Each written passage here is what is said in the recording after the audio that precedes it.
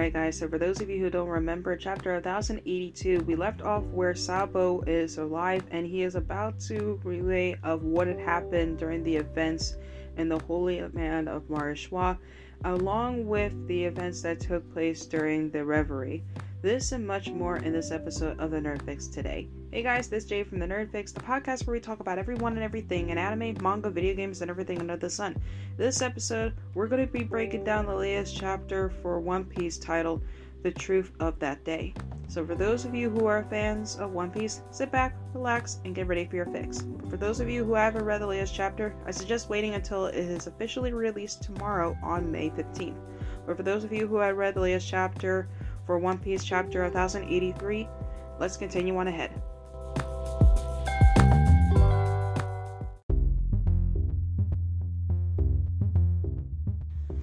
So starting off the chapter, we begin with a cover page request with Doflamingo offering his coat as a home for a chick that fell off the nest. So with this, I find this to be really heartwarming and also pretty cute that Doflamingo would do something like this for a baby chick, even though with someone as twisted and evil as himself doing something like this for an innocent animal. I'm really curious to see of what's going to happen next now that Doflamingo is on the prowl. But with that said and done, let's continue on with the chapter review. The chapter begins with Sabo telling Dragon and Ivankov of that everything has been accomplished that the members of his side were set out to do. They were able to destroy the World Noble's symbol and declare war, and rescue Bartholomew Kuma and free as many slaves as they could, and managed to destroy Marishwa's food reserves. And Dragon tells Sabo his actions were able to get the Marines' attention and kept most of their forces' eyes on him. And all the while, the Revolutionary Army's influence sparked 12 nations to take up in arms. 8 of them were successful, the exception of that being Luisia, which has been annihilated because of IM. For those of you who don't remember from that, which did get cut off during the Dendemushi call. And from this, the 7 nations are no longer paying the heavy tribute or exploring the natural resources. Ivankov then adds Revolutionary Army is attacking the world government supply all carriers all over the world to keep resources from reaching the Holy Land. With this, Ivankov considers this to be a huge success, as the people of Marishwa can see what it's like to be deprived of food and money. With Dragon then admitting they're not cutting off their supplies, but are completely putting a huge grip onto them. And with this, the world government will not, and he knows that the world government will not accept this situation and will dispatch the Holy Knights. And with this, the Holy Knights, from what has been shown from the silhouette, it appears to be a group of world government and the world government that operate in Marishwa. And from what has been revealed from the Fleet Admiral Sakazuki himself, they are enforcers of the Holy Land, just above the Marines. And they only consist of just 9 people so far. And from there, they do have their here in Marishwa themselves, and with them being just above the Marines, that's just basically something I'm really curious to know a little bit more about.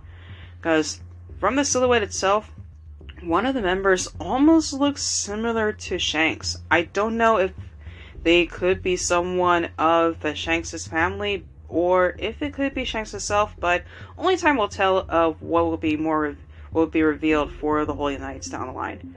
And with Dragon stating that the world government will dispatch them, he also states that the real battle will begin once they are mobilized.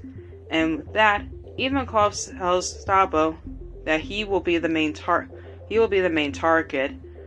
while Dragon says regardless of what will happen, Cobra's assassination, he is still a hero in the eyes of the people.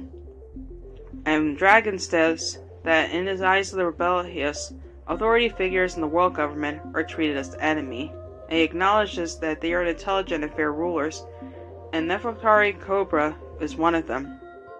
But news of that didn't travel accurately, and Sabo coldly admits that he can live with the way things are and helps fuel the flames of rebellion, which is something that Dragon does admire in him. And this is the reason why that Sabo is basically his second in command of the Revolutionary Army. And for very, very good reason too. Ivankov then demands to know what really happened in the picture that showed a picture of Sabo standing over the body of Cobra in the newspaper, and to confess to everyone what, and wanted to believe that he didn't kill him. And then we then are panned over to a flashback that happened over a month ago. The Revolutionary Army attacked Marichois, not long after the revelry began, and several world nobles are fleeing out of fear, and one of them tried to kill their slave for being too slow, but he is saved by Karisu, who, for those of you who don't remember, has the power of a unknown devil fruit that allows him to create some birds. But this is said to be revealed as when one of the world nobles tries to open fire on him, he doesn't take damage, and it shows that his devil fruit is now revealed to be the Susu Susu no Mi, which allows him to turn his body into soot and morph it at will. He then dispatches his attackers to using a move called Obli Susu. Then we pan over to where Lindbergh is using his inventions and freeing several slaves, with Karisu notifying the admirals are on their way.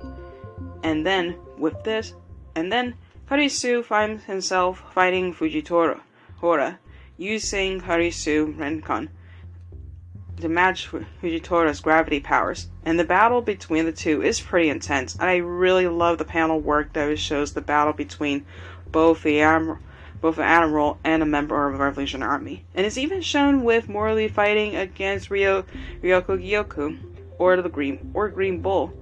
And several world nobles are demanding that Green Bull is to be more cautious with the collateral damage, or they would hang him for this, forcing him to stand down and hold back. And he asked Fujitora what he was about to do, and Fujitora reveals he's about to call down a meteor. This being one of his most powerful attacks. And knowing when he's about to pull down a meteor with one of his moves, this is something that, Ryoko says that is not a good idea. Then, on the outskirts of the city, we see members that you would recall from back in Enies Lobby, who are now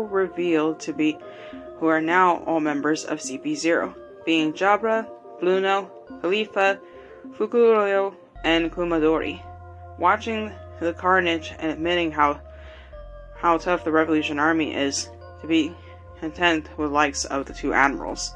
And it's pretty surprising that members that were seen in Enies Lobby and were seen again sometime, and a few of them that were seen in Dressrosa, they're now seen as members at CP0. And I'm really curious to see of how this all panned down and behind the scenes of how they were promoted to CP0. But I guess probably down the line we'll probably get some answers soon, but probably not. Then we pan over to Sabo, who's trying to get the keys for the slaves' collars, and St. Charlos, for those of you who don't remember, the guy who got punched in the face by Luffy in the Sabo the Archipelago arc, and his father Rosward are riding Kuma. And Sabo then learns Charlos still plans to make Shirahoshi his slave, Shirahoshi being the daughter of Poseidon from back in the Fishman arc. And he contacts Morley to make sure everyone is ready for the plan to save Kuma and to stop Charlos. With that, in addition, Jewelry Bonnie is also running around the castle grounds as well. This is probably because she's also on a mission to try to find Kuma being her father. Now, all the while, we pan over to where Vivi is being followed by Rob Lucci, and she refuses for him to be by her side. And following the refusal to help his refusal to help Shiroshi earlier, he was positive to be targeted again by Charlos, and wanted to be sure he couldn't. As for her father, he's told that he had an audience with the 5 elders, and when Pell and Chocolate tried to refute this, Cobra basically told them to stand down, but instead told them to look after Vivi, and saying that even though she is known to always getting into a lot of trouble and always getting herself into danger, but to make sure to never let her out of their sights, which is where the chapter ends. Now I'm really curious to see of what actually went on with the conversation with Cobra before this all went down, because there's still some questions that are going on that happened just a month ago during this invasion in the Holy Land of Marijois when they broke Al'Kuma. There's so much more I'm really curious to see of how this all went down, and I'm really happy that they were successful at breaking Al'Kuma, but I'm also really curious to see of what else was happening during this break-in, and what's going to happen next in 1084. This I'm really curious to see, and only time will tell of what's going to drop next.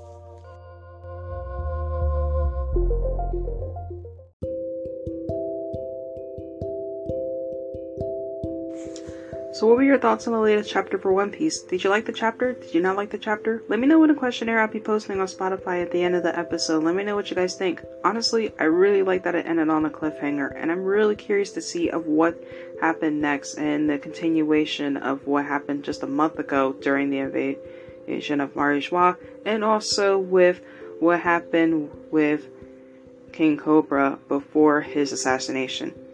There's so much more I'm really curious to see of what's going to happen next. But for those of you who have stuck around towards the entirety of the episode, thank you so much for listening. And as always, whether you believe in the term nerd or not, keep loving what makes you, you, and stay awesome. Thank you for stopping by. I'll see you next time for a brand new episode. Later.